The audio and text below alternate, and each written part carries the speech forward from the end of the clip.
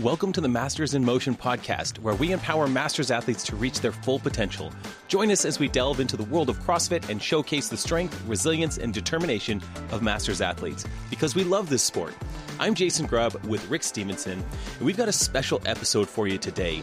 We had the opportunity to interview Adrian Bozman, so let's jump right into the interview.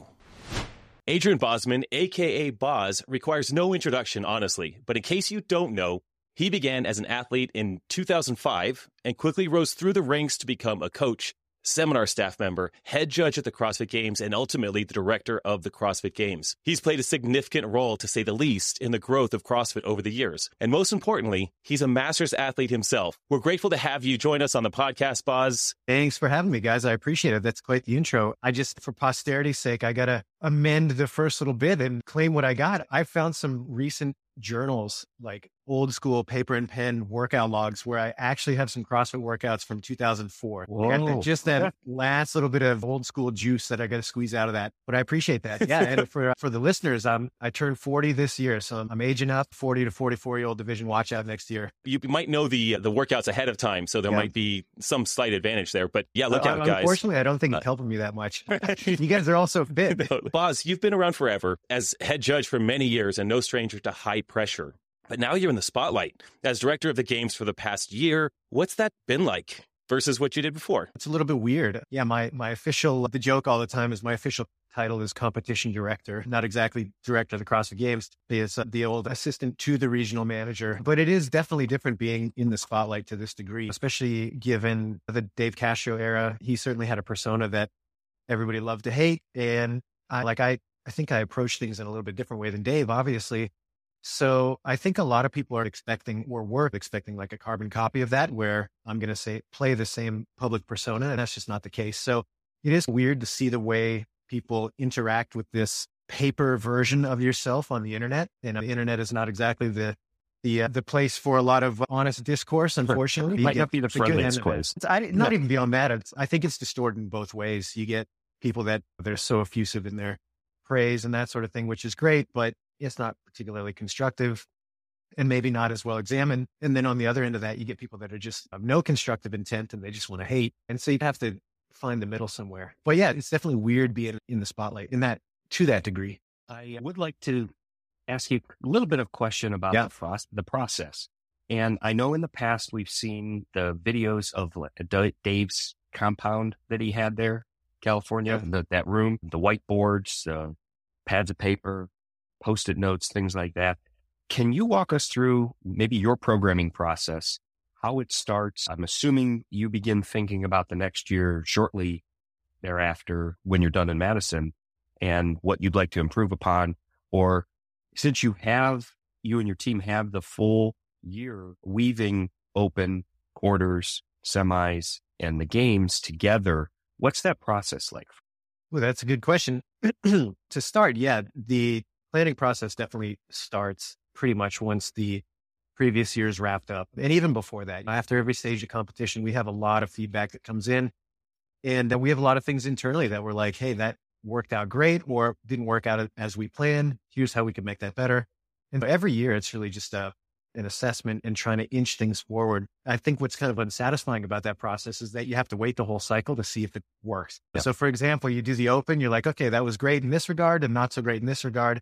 How do we improve it? We come up with a plan and then we don't get to do that for another 12 months almost.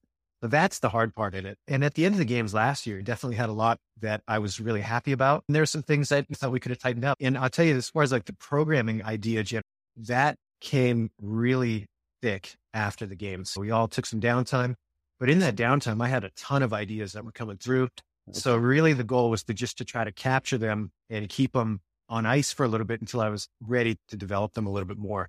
So as far as the games, that's how that kind of started. But I start like anybody else does when they're programming. I start at the whiteboard, map out a couple of big concepts that I think we need to hit. And then I start putting some ideas that are more refined to those concepts. For example, this year's Open, it was pretty obvious to me that we needed a repeat. We didn't have one before, or at least not in 2022. We didn't have something that was heavy significantly. So that was an easy one. Open's always a good opportunity to start thinking about movements in a different way than maybe they've been seen in the past without getting too funky. And so those were the big spreads there. And so that was like, all right, here's a place to jump from. Because I think so many other kind of creative endeavors, if you've got that blank page just staring you in the face, it can be really hard to get started. So cracking the ice with a couple of big picture concepts can start to allow you to attach more concrete ideas to them. And then those can be developed further.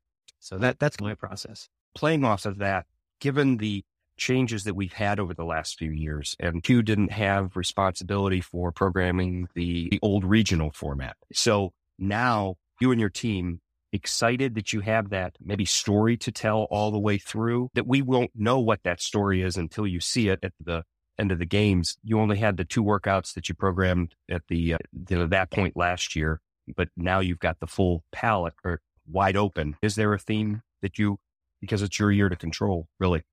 That's a good question. I think about this a lot, and I think of not only the competitors, but the fans of CrossFit as a sport and being competitive. And it's a lot. It's a lot to stay abreast of. It's hard to be a fan without having a pretty good working knowledge of what things are happening in front of you. And for that reason, I think it is fun to see a through line from the open all the way through the games, but I don't want to create a situation where there's so much thematic continuity that you would have had to have read the original in order to pick up on the sequel. If like the Die Hard movie, you go and you watch Die Hard 2, you're like, I get it. It's an awesome movie standalone. If I go back and watch the first one, it's even better, but I don't have to have that experience of the first one to get the second one. And so that's how I feel about these different stages of competition. Yeah, they have to tie together. Absolutely. But not so much in a way that it's so reliant on what came before it that it falls apart if you don't follow it all the way through. Does that make sense? Yeah. Oh, absolutely. Absolutely. But I didn't answer the first part of your question, which is semis. And yeah, I am so pumped about semis this year. I got some fun stuff cooked up for you guys with your online semi. Just talking about those today. It's going to be great. But the in-person semis for the individuals and teams, I'm very excited. And I personally love the old regionals era where you got to armchair leaderboard and play the what if game. What if these different regions were competing all in one big super competition? And I think that creates such a cool buzz leading into the games that I'm really excited to see how that plays out. And this year, those big 3 semis in North America, West, East, and Europe. It is crazy, the rosters that are going to come out of that. If you're a fan of this at all, you're anywhere close to those, you're going to get a show. It's going to be so cool. I think you made reference to something like that, and maybe one of the other podcasts, how where I'm at now, we used to go down to Columbus for the Central East back in the day. Yep. And it was like a meat grinder. It was a mini games, both on the male and female side. If you were not able to make it out to Carson and you could get to Central East, it was the show. Yep.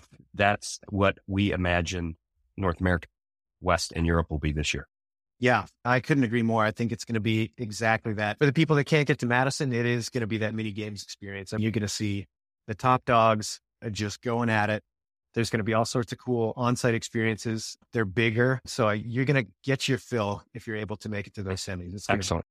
Yes. Since we're on that topic of programming, I remember at the games maybe 2 years ago, maybe 3 or 4 years ago, Dave would come and say hi and say hello as we were getting our welcome to the games. But we did discover along the way that one of maybe the head judges there, I can't remember, one of the people there was actually doing the programming for Masters at that time. So I was curious, as you've taken on this role, do you do all of the workouts for Masters, quarterfinals, semifinals, and the games? Are you in charge of that as well? Are you the guy that we can say, it was you? Like, we could blame you. Like, we loved that workout, or you almost killed us. Who we point the finger at? In the short answer, yes, I'm the guy.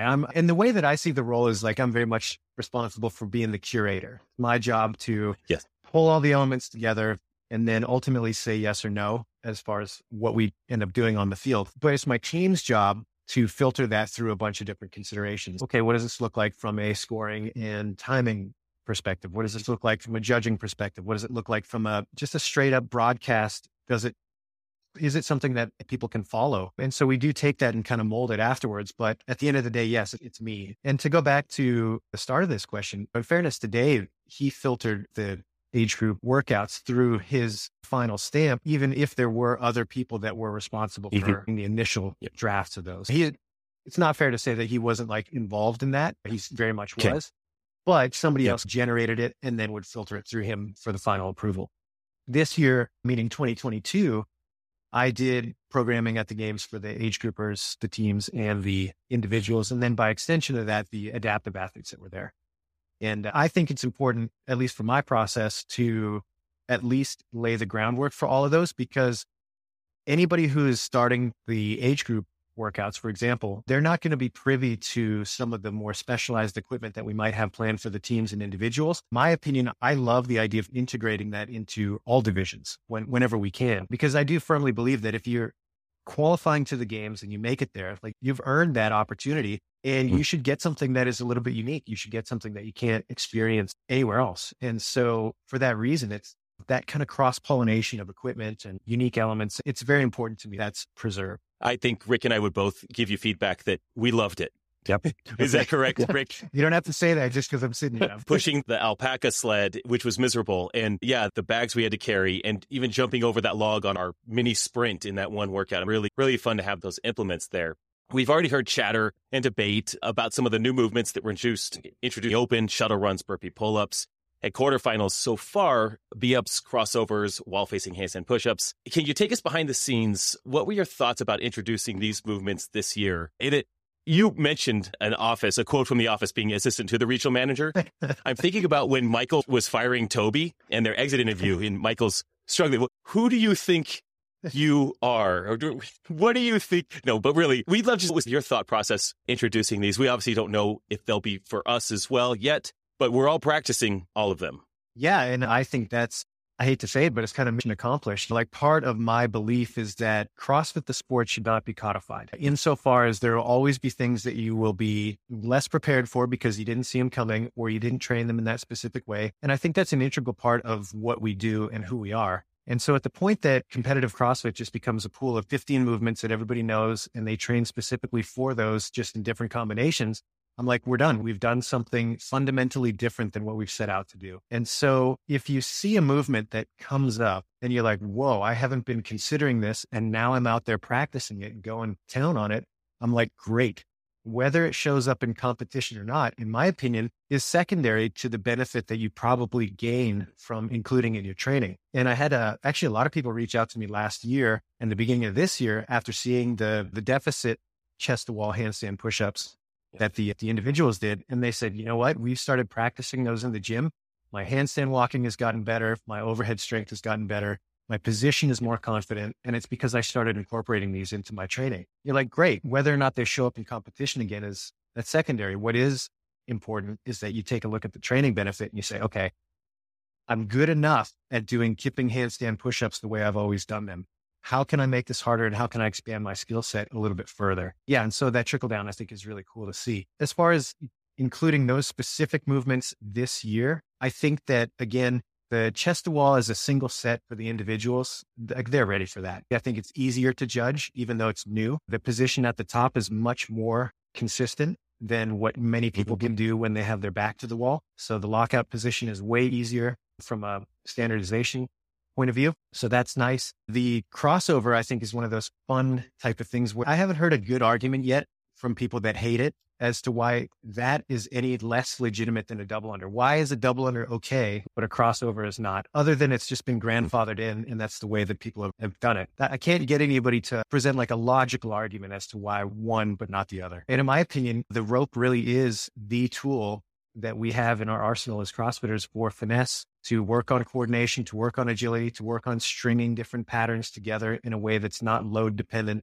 And it's a shame that tool has just been reduced to a double under machine, in my opinion. Now, that being said, I think people read into that and they say, okay, it's going to be just total Buddy Lee routine in the span of a couple of years. And I'm like, no, I'm not interested in that either. But there are some basic fundamental things that everybody should be able to do at the jump rope. It's not rocket surgery. And I feel the same way about the V-up. The V-up is one of those movements that's deceptively difficult, stems from gymnastics. Greg used to talk about it all the time, that gymnasts have core strength that is unrivaled, and we should be paying attention to what those guys do to train their core. And that's one of them. So not having a gymnast background, that's what Jason and I talked about during lockdown, during COVID. The V-up was just a substitute that you used. And so I believe a lot of us were introduced to it just not having a GHD machine, not having maybe an ab mat for the ab mat sit-ups, just varying your sit-up positions. We'll see how it turns out.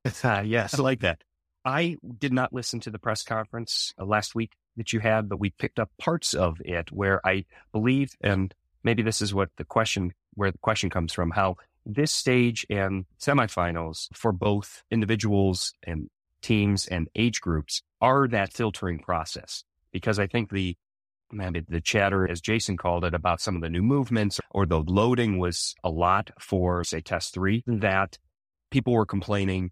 But if you don't up the standards at these next stages, you don't get to filter the types of athletes that you're trying to pull through the process. Is that really what we can expect as a community, each of these next couple of stages?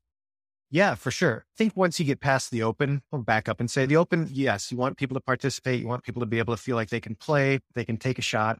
And then there's going to be some times where, they're confronted by the test and they can't make it past a certain stage. I had a 6-minute all-out barn burner for 23.3, and I was in good company with a lot of other people. Right. That's, hey, fair play. That tells me pretty definitively where I need to work in that context. Once you get out of the Open, the quarterfinals, you're still in a tricky position just because of the range of athletes that are still competing. The pure number. And yeah, exactly. And so you need to make sure that you have a heavy element that filters through, to your point, but it's not unapproachable that people just don't want to play.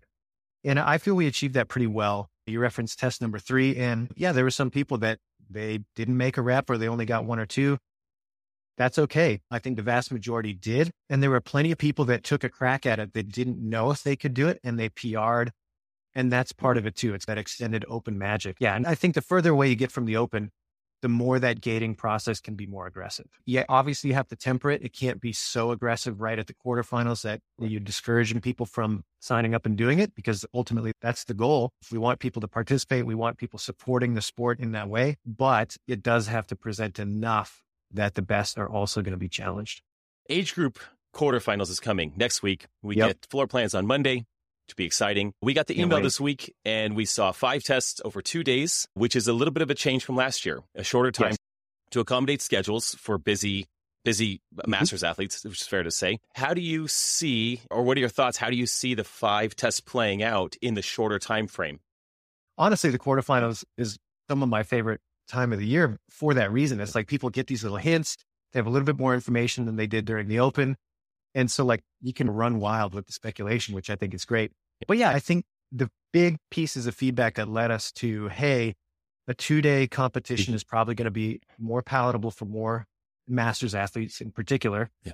And shifting that over the course of the weekend so that we're not concerned about taking time off work or trying to shuffle other things around as much. That being said, we're not going to try to just take that same length and smash it into 2 days. So we are definitely considering what's viable inside that 24-hour window. And it's not just going to be, okay, it was a 3-day competition. Now it's the same demands inside a 2-day competition. Okay. Fair enough. That's not the game. We have some listener questions. We posted out to social media. Cool. We got a lot of really good questions. We tried to filter and combine them down into 4, I think, fairly simple, direct questions. Rick, you want to take the first one? Yeah, be glad to. One listener question was, are there any plans for having in-person semifinals for Masters? Yes. Now that yes comes with a very strong caveat. Yes. Is we have to be, we have to be in a place where we're comfortable that we can do it right. But we talk about this every year. We're like, man, it would be really cool if we could offer that. When that happens, I don't know. How that looks, I'm not sure.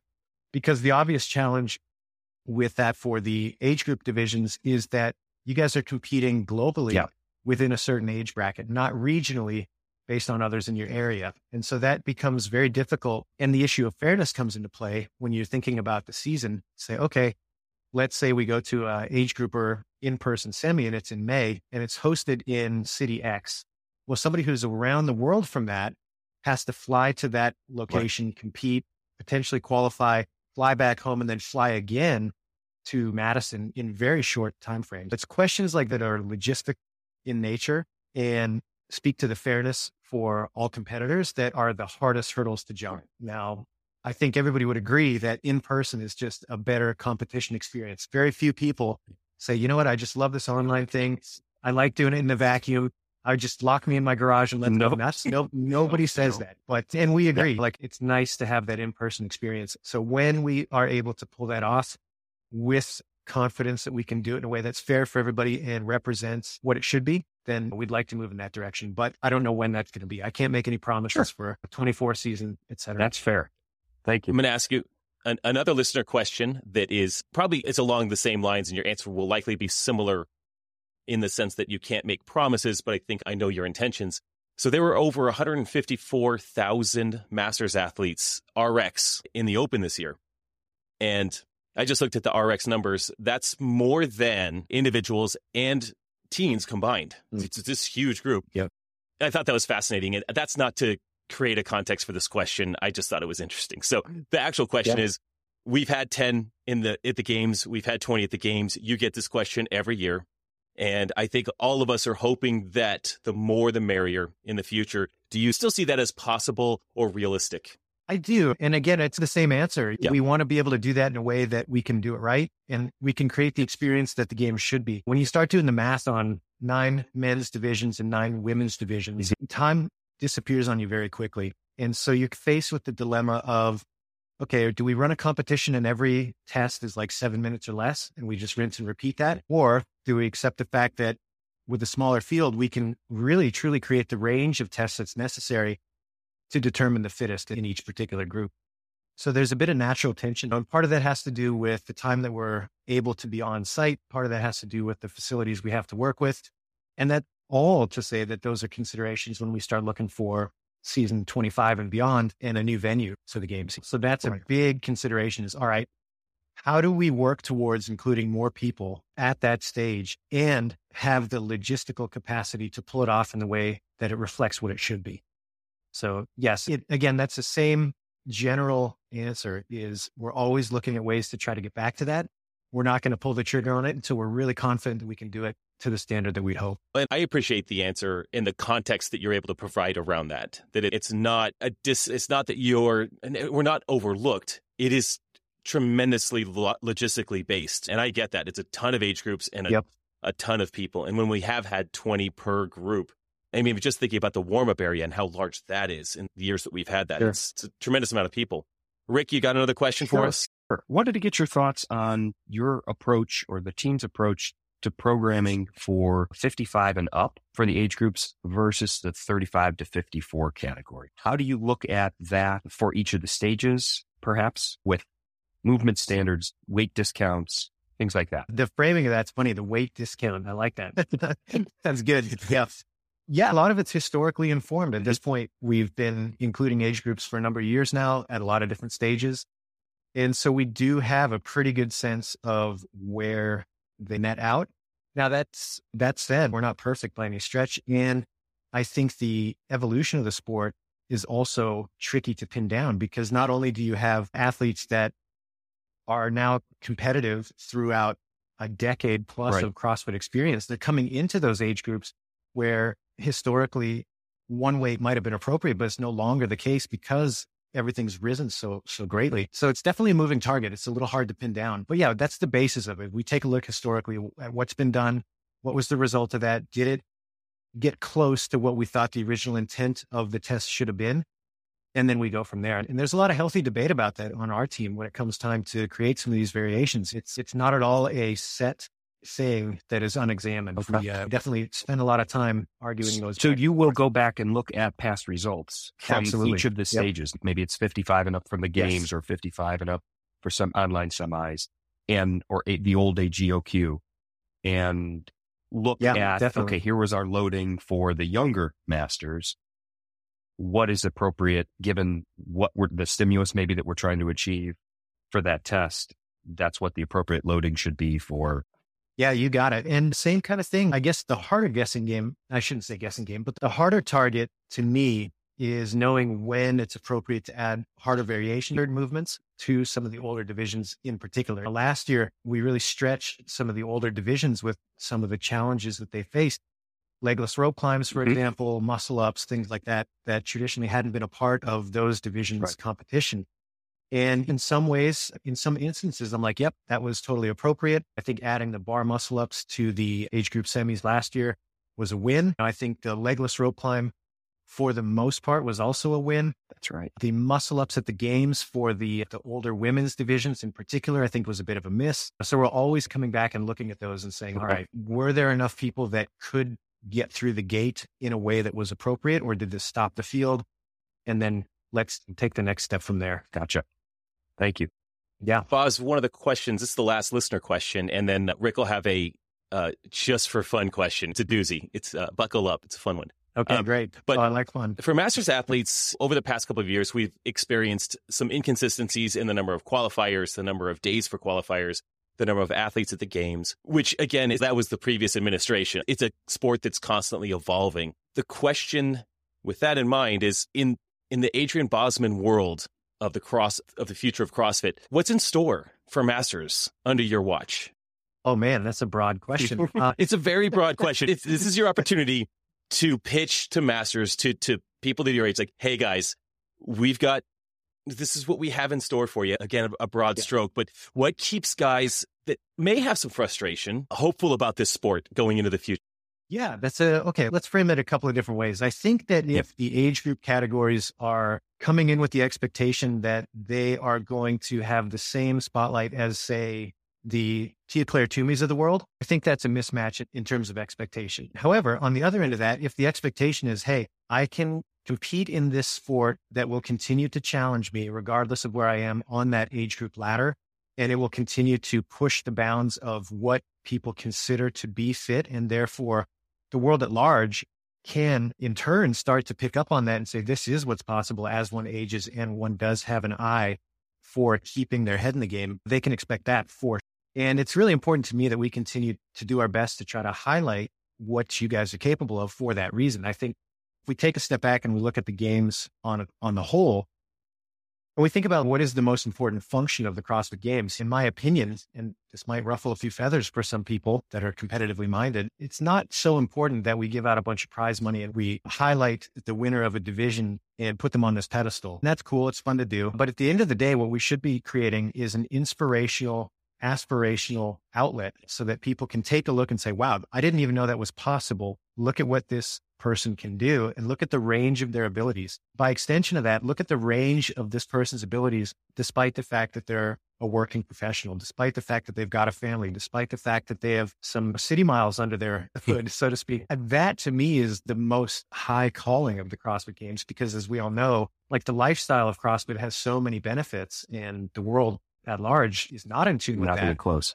Yeah. Creating opportunities for age group athletes to really showcase that is really important to me. And I'm pretty dedicated to making sure that challenge exists for the age groupers. There's something there that's legitimate that they can sink their teeth into to continue to push the bounds of what we know to be true about aging. So I don't know if thinking back to that maybe about 3 or 4 minute video clip that your media team put out after the games that really highlighted the Masters community. And it was really focusing on, if you looked at the number of athletes that just had a small clip in it, it was the upper age groups and what was possible. And it was across all of the athletes, men's and women. Didn't matter if they had finished first or 10th. It was look at what they are able to do in this sport. And that was fun to watch. Yeah. I'm glad you guys enjoyed that. Yeah. But so I guess that's where I am most dedicated, is to say, hey, how can we showcase this? How can we, by extension, use it as a tool to get more people involved so that they can in turn reap the positive benefits of what we know to be true about CrossFit? I'm on board. I'm sold. I think that even thinking about the scope of CrossFit as a way of drawing people in, like when they see gray hair, and Rick and I have plenty of it, and they see what's possible. And then when we walk into, most boxes are full of more people with gray hair. Absolutely. Than anyone else. And it's been fun being a Masters athlete that has an opportunity to inspire people to get off the couch, to get out and to just try CrossFit, especially as someone who started at 38 with nothing. Yeah. And there you go. And I think that resonates with so many people. And I think about this all the time where, you get to a certain age, and I'm not old by any stretch. I don't feel old. The number is not that great either. Like I'll be 40 this year. It's not crazy. But as I do reflect on things I did in my 20s and my 30s, not physical things, but just more so the outlet to be able to take on challenge that presents itself to you. I think it's true for most of us that if you're not actively pursuing that past a certain age, it doesn't happen. Once you get past kind of college age, if you're not actively putting yourself into these positions that challenge you physically, et cetera, they're not going to just happen. And I think that in turn can lead to some people developing the mentality that like you just don't challenge yourself past a certain age. And And I think that's real shame. It's unfortunate that people tacitly start to believe that. We use the excuse, we can do I'm old. Why should I? Yeah, exactly. If nobody else around me is doing it, why should I do it? Yeah. And so the more that we can get the mentality, why should you do it? I'm old. That should be the reason. Why should I do it? I'm old. Yes. Like it's more important for me to do that at that stage because those walls are only coming in. They're not pushing out unless you're really fighting against it. You say that phrase all the time. Father Time is undefeated. Yeah. So that's right. That's correct. All right. Question. The fun question here. We remember the Dave Castro is a prick shirt. Okay. From Josh Bridges. We know it was done with Dave's permission. It was done in good fun. It goes back to when Dave was one of Josh's instructors in SEAL training. And I believe it raised money for a charity that I think Dave even chose. Everybody loved that shirt. And so the question for you is, have you given any thought to a shirt that would have your name on it and what it would say? And who would you like to start that process for you? Oh, it's a good question. It's funny. Through the years, there's been a couple. There was only Boz Can Judge Me shirt. There's a small run of those that got made. I don't remember who made them or what the outcome was, but every once in a while, you'll see one of those float around. So that's fun. And then there was a small run of shirts that the Adrian Bozman is also a prick, which I thought was funny. So those came out after this year, but I haven't given it that much thought. I don't know. Good question. Come back to me on that one. I was going to say, let's circulate a little bit. Let's let a full season go under your belt. Start to finish. We'll come back to you on that. And in fairness, is that really for me to say? It's kind of like choosing your nickname. Yeah, we get to do that. I feel like that should be left to the public. Left to the person of your choice. I bet you James Hobart. He'd be a good one. All right. Yeah. He's a creative guy. He's on the clock. More creative than most people think. Yeah. James is on the clock. We just want to thank you so much for being on the show with us. We don't want to take up more of your time or too much of your time. It's a really busy season. So again, thanks for taking this time, middle of the season, to connect with us, to connect with Masters athletes. Dude, we really appreciate you. Hey, my pleasure, man. Thank you guys for reaching out. Thanks for tuning in to this special episode of Masters in Motion. If you found this episode helpful, we'd be so grateful if you would take a moment to leave us a 5-star rating on Apple Podcasts or your preferred podcast app. Your support helps us reach more listeners and grow our Masters community. Until next time, get bolder, not older. See ya.